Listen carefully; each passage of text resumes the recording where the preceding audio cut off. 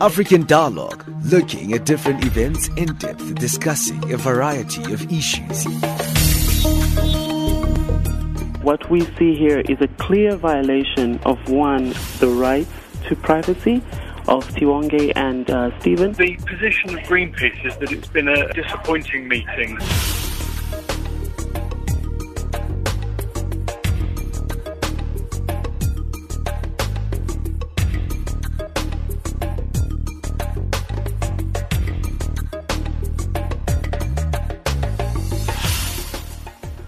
Hey, thank you for joining us right here on Channel Africa. Thank you for joining us on our various platforms on DSTV channel 802 on the audio bouquet. That's where you are listening to us on our service into SADC and some countries that can get hold of us on the African continent. Internationally, you can listen to us on www.channelafrica.co.za. That's www.channelafrica.co.za. Well, today on our program, we are going to be looking at the xenophobic attacks that have been riddling South Africa.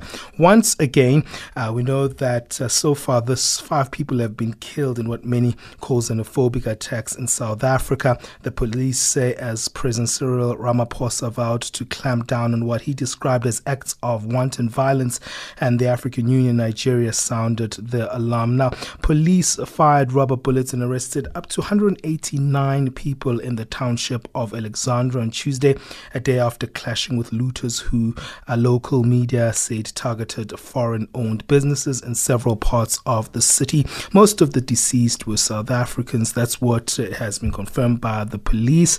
But we know that all of this is even affecting things on the World Economic Forum stage. I know there's some African countries that have been actually standing back and say they will not participate in South Africa's hosting of the World Economic Forum.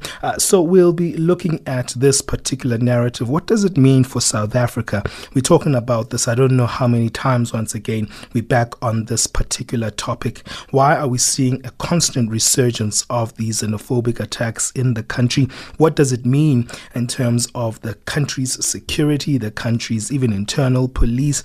Are they able to actually contain this particular situation? We know all of this, probably we could have located it to what happened when a taxi driver was killed in Pretoria by what has been alleged to be a Nigerian guy. So that's where the tension actually, where I see it, started, and we saw a whole lot of social media responding to that. But let me see if I can get hold of the spokesperson of the Minister of Police, that's Lirandzu Themba on the line. Lirandzu, thank you for giving us your time. Good morning to you, Benjamin. Thank you for having me. Cool. Now, Lirandzu, let's look at this particular moment that South Africa finds itself in. It seems like we're seeing another resurgence of what we're calling now xenophobic attacks. From the Ministry of Police, what is their response to this? Because this is not the first time it happens. Even this year, we saw what happened in Durban just a few months ago. Well, I think first and foremost, the priority for the South African Police Service on the ground is also on a ministerial level, is to find a lawlessness or bring back lawlessness on the streets of not only just Johannesburg, but in Gauteng and also other parts of the country where these violence is taking place. Now you know that over almost 300 people have actually been arrested. This is the latest figures I'm giving you right now, who have been arrested for various crimes.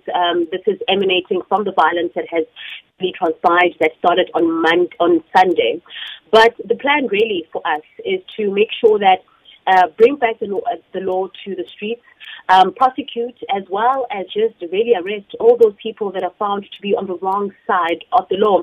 And of course, the one thing that obviously is the question that has been asked time and time again, is this an attack on foreign nationals? Is this a xenophobic attack? But for the police, or from the police side of things, whatever it's called, whatever formation it is, in all its manifestations, for us it's criminality, And this is what we're dealing with right now. With that said, Lirandzu, it seems like South Africa's police service really struggles with containing these xenophobic attacks when they come out.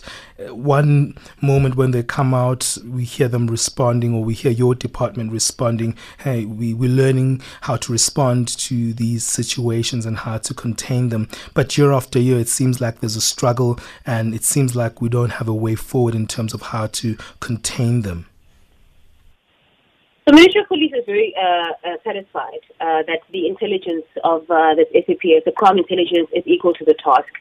There are many instances where intelligence-driven operations have actually stopped more of these violence from Can you give us examples on those, Lirandzu? Well, I can actually. Just last night, exactly. Sure. In Thokoza, in the East Rand, where we know that there were people that were planning on actually causing chaos and havoc. And the SAPS was able to really act on the information that they were able to receive. However, on the same breath, I think it's very important, Benjamin, to mention that a lot of these lootings that we are seeing are sporadic. And this is very difficult then for the crime intelligence to really just, determine when and how and why it's happening. So right now, I can guarantee you that everyone is hard at work to find out if there's going to be more of such things. However, what we are receiving at the moment is mixed messages. Some of these meetings are sporadic. Some of them could be orchestrated. And the ones that are being orchestrated, they're the ones that crime intelligence is able to put a lid on and respond to it before it actually transpires. So it is one thing that the Minister of Police has really put out, saying that they've got all the confidence in the intelligence, in its functionality, and also in just how they are able to execute their duties essentially. Okay, Lirandzu, let me get your understanding in terms of, the way forward. And I know that the Minister of Police, Begicele, was speaking during the week saying that, hey, he believes that as much as we can actually have police responding to this, there needs to be some community engagement. What's the way forward? The minister has really, got out of his office and actually got down to the ground. And this was demonstrated in the past 2 days. In fact, just putting on hold his schedule that was supposed to be taking place in Cape Town, going to Johannesburg and interacting with residents of some of these areas that have been affected by violence. He yesterday met up with Izinduna from these hostels, Cleveland, mainly Cleveland, Denver, as well as George Boch hostels. And it is where we are also just getting information from crime intelligence, by the way, about most and some of the perpetrators really coming from these areas. And this is the dialogue that we want to establish between government as well as the residents there to find out about not only just their plight, but that they are resorting to stealing, to vandalizing, and also to violence. We have seen the death of about 5 people, 2 of which are foreign nationals. We have also, as I've mentioned, seen the arrest of almost 300 people who are arrested for crimes ranging and, of course, including the violence that is taking place. So this is basically the dialogue that he wants to do. So now there's an imbizo that has been established that is going to take place on Sunday. This imbizo is going to really look at not only just addressing their plight, because it's very important to know that the SAPS, that the police department, the men and women in blue, are not the only ones that are going to be solving this problem. We can bring law onto the streets, but in terms of the underlying problems that exist, the socio-economic problems that me and you both know exist in South Africa, and are some of the problems that are fueling these violent scenes, those are going to be dealt with by a holistic approach from government. So just the thing is going to look at how this can happen, how soon it can happen, and hopefully it will really get to a point where we are seeing just law presiding over its people again. Okay, and when is this imbizo going to be held, and will it include foreign nationals as part of the dialogue? This imbizo is the first step of a larger step. One thing that the Minister of Police, Begicele, wanted to do was to have a dialogue, and this is before the violence broke out. He wanted to have a dialogue with people that are living in the inner city as to, what are their concerns, what are their crime concerns, what are the sort of, policing matters that they want to raise. And by the way, the minister has been conducting these individuals on a weekly basis in every part of the country. But this time, this individual has been obviously, brought forward purely because of the that we find ourselves in. It's going to take place on Sunday.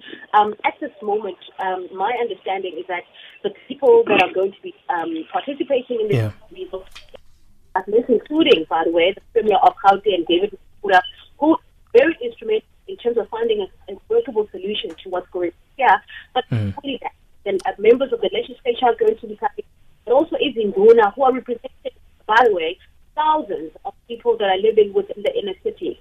And this is really hope that there are some tangible solutions that are going to be found in this meeting.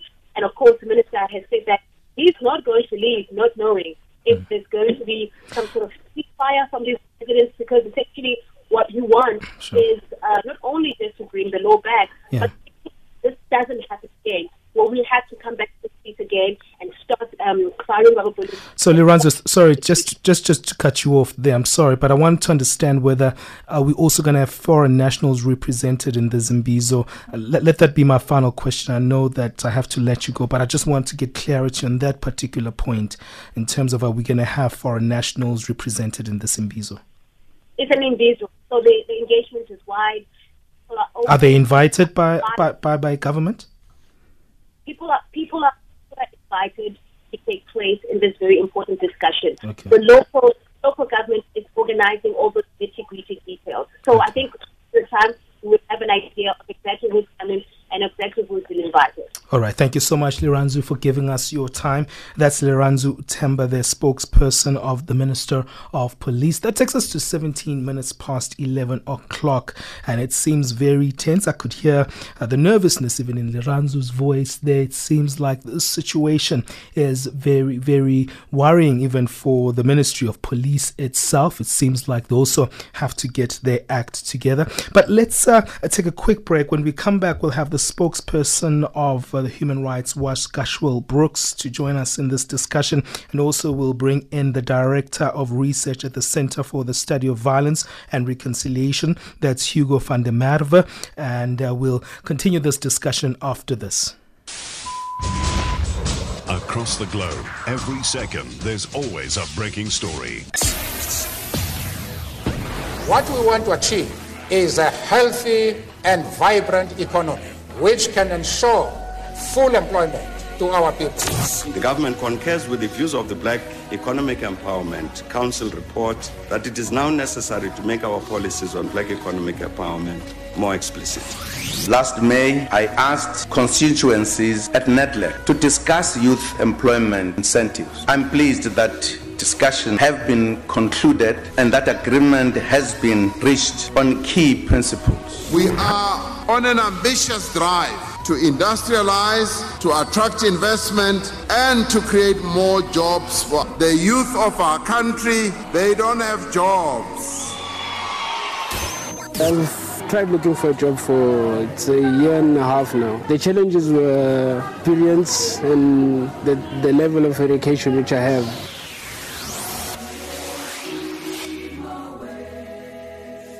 Channel Africa. Yeah, you are listening to Channel Africa. Just to remind you that you're listening to African Dialogue with me, Benjamin Mushatama. If you're listening to us online, we're on www.channelafrica.co.za. Thank you for joining us on that particular platform. However, if you're joining us on our DSTV channel, we're on channel 802 on the audio bouquet. And I just crossed the border yesterday from Swaziland. We were doing the Reed dance, as you would have known if you were listening on Monday. We were broadcasting live from Eswatini, and just crossing the border, it was sad just hearing the sad news about South Africa, the fact that these violent attacks have been taking place in Gauteng. But to expand on how we've started this conversation with Lirandzu Themba, the spokesperson of the Minister of Police, we'll take this conversation forward with Gashwell Brooks, spokesperson of Human Rights Watch, and Hugo van der Merwe from the Center for the Study of Violence and and reconciliation. Let me start with you, Kashwal. Thank you for giving us your time. It's great, thanks. Sorry, there was some severe interference, so I barely heard what you were saying there in your introduction, but I'm actually from South African Human Rights Commission. Oh, Human Rights Commission. I was thinking that because I really asked my my producer twice, are you sure that Kashwal is at Human Rights Watch? And he says, yes. And because I'm sure that the last time I spoke to you, you were not. And Kashwal, let's look at this resurgence once again of these xenophobic attacks. I don't want to say that I'm getting tired of talking about it, but it is getting frustrating. Indeed, and I don't blame you for getting fatigued at this particular issue, because it seems to be an ongoing issue that keeps on cropping up. But I think that there's a recognition from the African Human Rights Commission that we can't look at this just in simple isolation and just merely condemn. I think we need to look at it holistically and look at the social, the political, as well as the economic circumstances that lead to this xenophobia and attacks, or not just protests, but all kinds of violence directed specifically at non-nationals who are in South Africa. Let me bring in Hugo back into the conversation. Thank you for waiting. I know that you were waiting there while we were having that conversation with Lirandzu. And what was alarming for me listening to her was the fact that she was bringing confidence to us, the listeners, saying that the security police actually have their hands and understand what's happening on the ground, but they don't understand the sporadic xenophobic attacks. That was a little bit confusing to listen to, Hugo. Yes, I don't, and thank you for having me. I'm not convinced that our police have a clear picture of this. I don't have a sense that they'd anticipated what was going to happen, and that was despite various warnings from the non-national communities that they were aware that these events were being planned. So we were surprised that there wasn't more police visibility, that there wasn't more presence on the ground, because these things were anticipated. So and I think just to emphasize that these are ongoing concerns. We see this now kind of repeatedly happening around South Africa. So we would expect that the intelligence people are focusing on this, and that doesn't seem to be kind of providing any serious sufficient intelligence for us to act proactively. At the same time, it's not just a police matter. This is various branches of government that have responsibility. And I think our politicians have behaved very irresponsibly in their political statements about foreigners, blaming them for everything from the delivery problems on health, on crime prevention.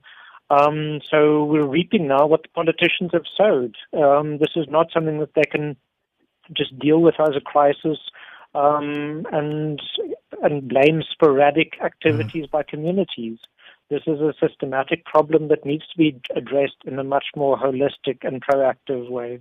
Talking about that holistic way, Hugo, what was also worrying is the fact that now they want to have an Imbizo, and just speaking to Lirandzu there, I got the sense that she was not aware whether the foreign nationals were invited to this particular Imbizo. She knew who was invited from a South African context, but from a foreign nationals context, she seemed not aware of what's going on in that regards. And that's a bit worrying in terms of, the way we look at these issues. We have to look at them from not just a South African context, but also from what I can call as what we do as South Africans, as othering. And sometimes we do that constantly, even with our engagements with foreign nationals in this debate. Yeah, I think it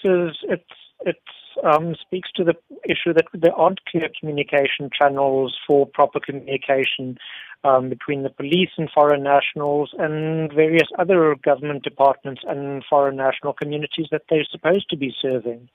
That they deal with this and call a Imbizo after the fact, when these are clearly problems that are ongoing and needs a more constant, not a reactive response. And I don't think those relationships with foreign nationals have been prioritized.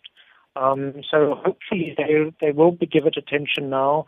But the concern is that this will be a one-off process that then gets dropped again until future violence happens. Coming back to you, Gashwell, the resurgence as well, I'm sure it also kind of creates an environment in South Africa whereby not just our human rights record is actually being muddied, but it also creates an atmosphere in South Africa where we're constantly failing and our systems are not delivering in dealing with this one thing. And, I want to ask that question again, like why are we having that cycle? Because I think that's where we are now as South African, where we should ask ourselves around not just what's happening on the ground. Yes, we've been looking at the reasons why it's happening on the ground, but the resurgence of it happening is something that we should keep asking ourselves. But it seems like we're not able to deal with it. Yeah, because I think that part of the problem is that not everyone singing from the same hymn sheet. And I think that we underestimate what the complexities of these issues actually are. And beyond that, part of the concern also is that, there's, as you would well know, as we speak on your platform and many other platforms, there's all kinds of red herrings being thrown in. People, for example, not willing to acknowledge xenophobia, people not willing to acknowledge the social ills that underpin and then give rise to xenophobia, and that we're looking at it from a very singular perspective. The other concern that we have as the Commission is that unfortunately it becomes the job of one entity. And that is, people tend to then pin it on government, people pin it on specific entities to deal with.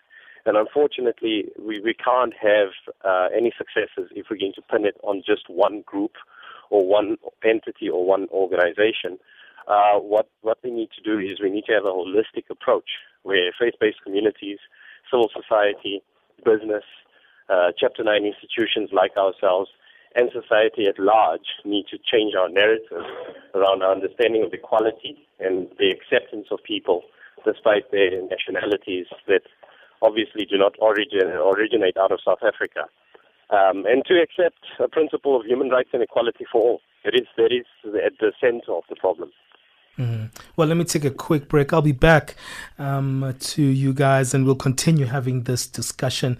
And I'm actually looking at images of Begicele on TV here, and I'm sure that that community engagement process is going to be important. I see that he's not in Gauteng right now. He's in his hometown in Durban, and that just shows just how they're prioritizing this particular issue. I don't know if it's Cape Town or it's Durban, but I think it should be here, just looking at how intense and serious this particular issue is. But let's take a quick break. 28 minutes past 11 o'clock. You are with me, Benjamin Mushat. I'm right here on African Dialogue.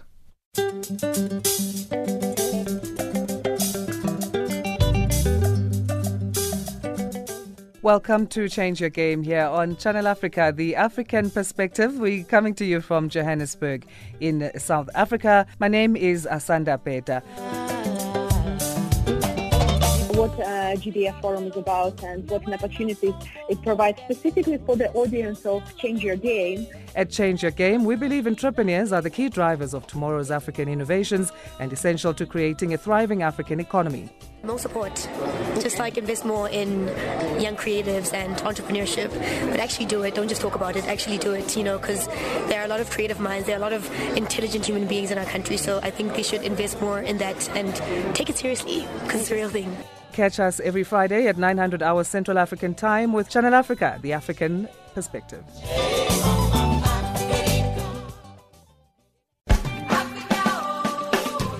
When I think back to my childhood, geographically, it reminds me of a time where I was black and only struggling, but at the same time, always reaching for something more, something bigger in a South Africa that was hostile.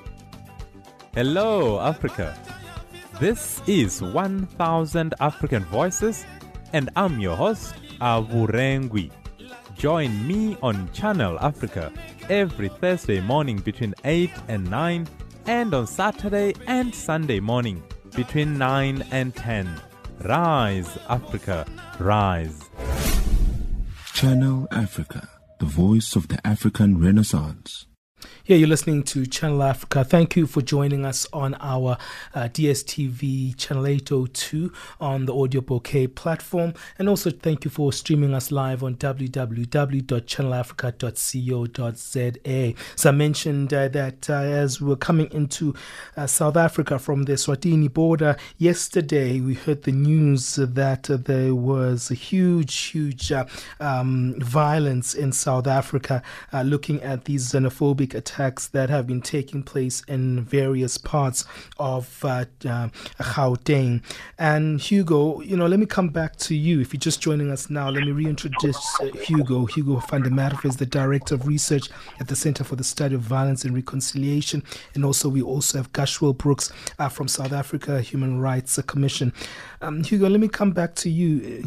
What's interesting for me is the fact that we saw the starting whereby we saw the Pretoria driver who was killed by, allegedly killed by a foreign national.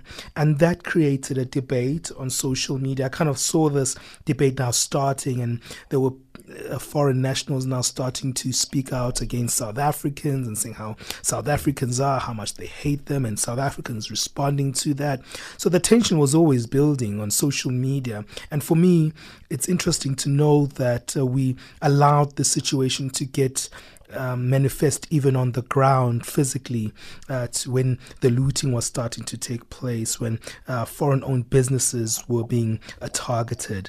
Clearly, there is a system on how these things happen, and when I look back, it seems to happen the same way every time. It always starts on a social media platform. Either you get messages on WhatsApp, on organized response to foreign nationals. So there is kind of a pattern that I'm starting to see on these events, but it seems like we are indifferent to those patterns.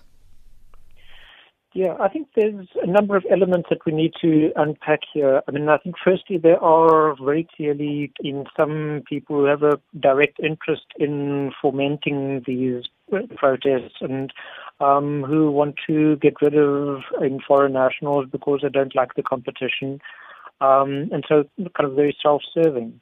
On the other hand, there are a number of people who are purely opportunistic, who see these kind of events as opportunities to loot.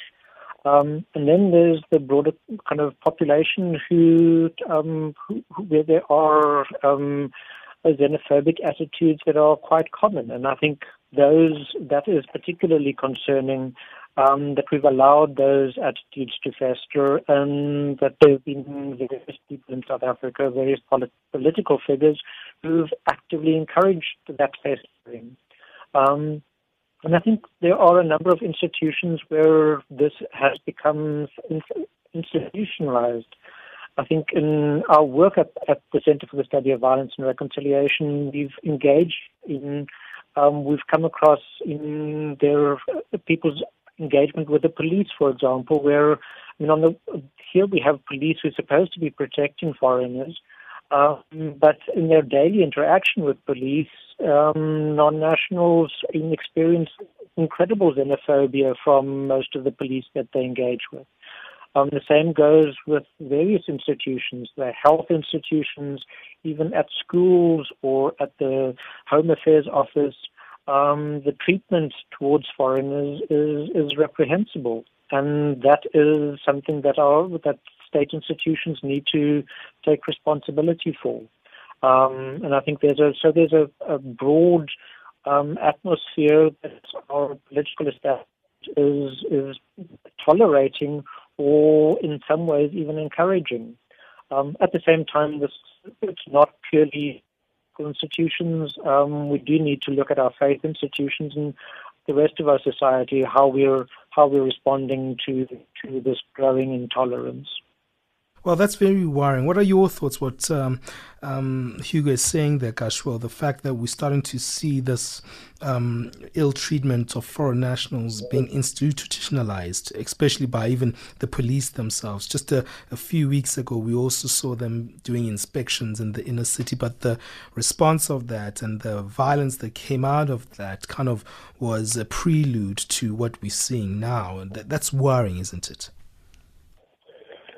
Certainly. I mean, if I can just take a step back and go back to, what you were discussing now around the issue of social media being used then as a tool for spreading this use, this hate and this abuse. Sure. And that is why the South African Rights Commission has been doing so much work in the space of hate speech, because all too often, we are criticized, for example, for jumping at the opportunity when someone uses, say, racist or any other form of language that would be construed as being hate speech via social media.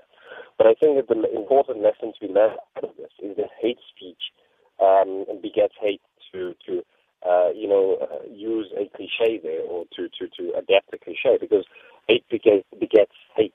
And ultimately what we've seen is that these attitudes are being fomented, through the use of social media, and that is why we need to have effective responses towards hate speech and curb it at its source.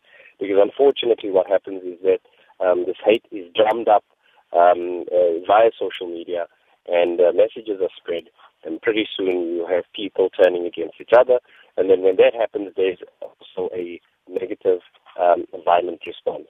But going back to the institutionalized nature of xenophobia, and that is the unfortunate thing with any form of discrimination that is unjustifiable, that unfortunately we do not only see it manifest through interpersonal interactions, we see it being institutionalized. And then many people, as an example, would argue that interpersonal racism, as an example, is not as damaging as institutionalized racism. And I think the same argument can then also be applied for any other form of discrimination, whether transphobia, phobia, any such form of discrimination. But the key thing is, as a constitutional democracy, where any state institution should first and foremost be informed by the Constitution and in turn the Bill of Rights. It's not just disappointing to hear that this is what people encounter on a day-to-day basis, but it is fundamentally unconstitutional, and that is not how we are supposed to conduct ourselves from a state perspective. And if that is the example being set by the state, imagine then how it is interpreted and how people act who are merely private citizens.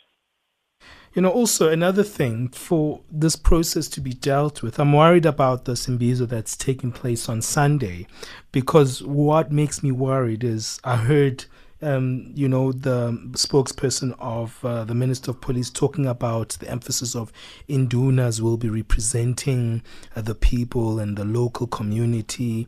And for me, I was thinking, who are the Indunas, and what makes them the fact that they responding and speaking on behalf of locals? Because I know we don't have a kingdom system in Gauteng, for instance. Maybe if that was happening in the far-flung areas of KZN, I would understand, Gashwell.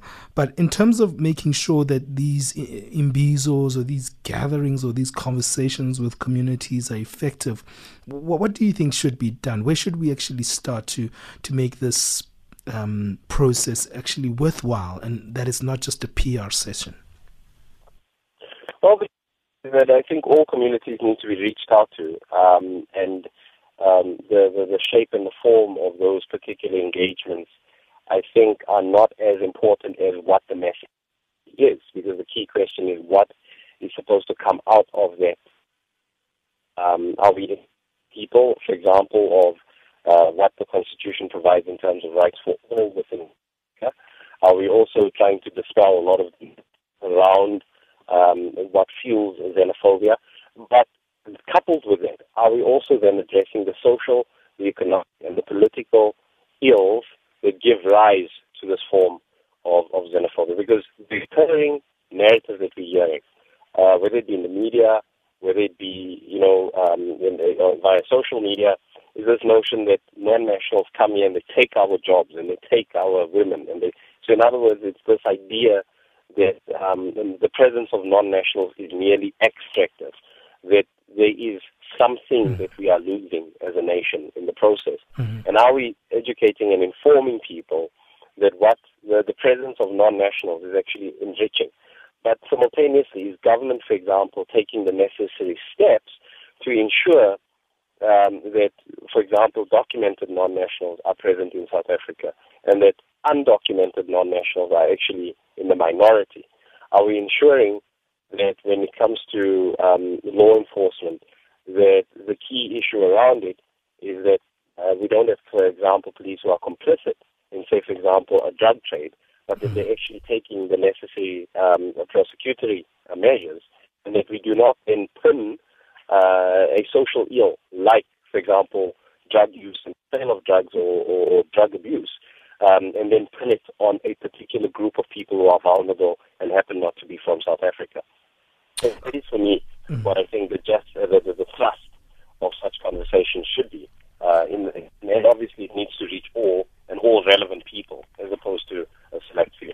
Hugo, do you think this Imbizo will be just a PR session, or just even so, will it be representative of the kind of dialogue that we need to have? Already, this particular xenophobic attack is having an impact even on our reputation on the stage of the World Economic Forum on Africa, because even some African countries have withdrawn even their involvement within the forum because of what's happening in the country. Well, I assume that Imbizo is a PR strategy, and we desperately need that. Our reputation is very much on the line, and I think South Africa is now integrated culturally and economically, and is trying to play a political role on the continent, and that is all undermined by our inability to deal with this problem. So, on the one hand, we need to do kind of whatever we can to address the PR nightmare that has arisen. But obviously we need to do a lot more. And I absolutely agree that this is about the need for dialogue spaces, that essentially we don't have as a country a clear understanding of the social ills, of kind of what drives crime, who are the criminals, and what the problems are in addressing issues of health and housing, so that we're jumping to simplistic solutions of blaming foreigners. And that kind of simplistic thinking is happening because government isn't engaging people in a proper dialogue, isn't communicating with communities effectively, and giving communities an understanding of what government should be doing and can be doing to address these problems. So it is about a breakdown of communication and people becoming desperate and taking things into their own hands in completely inappropriate ways. Well, thank you to our guests for giving us their time. We're going to wrap it up with that, and hopefully we'll see things settling down, and hopefully a real structured response to this constant problem of xenophobic attacks in South Africa. I think we can't really argue that there's xenophobic attacks or not, because it seems like they are an attack on foreign nationals. So that debate should be concluded as well in South Africa. But thank you to Hugo van der Merwe, Director of the Research Department of the Center for the Study of Violence and Reconciliation. Thank you as well to Gashwell Briggs for giving us his time once again on our program. He's the spokesperson for South Africa's Human Rights Commission. Thank you both for giving us your time. Thank you very much. Well, let's take a quick break and then we'll be back with our business news. And we have Tracy Boomgaard who's getting ready for you. I am an African. I owe my being to the hills and the valleys, the mountains and the glades, the rivers, the deserts, the trees, the flowers, the seas, and the ever-changing seasons that define the face of our native land.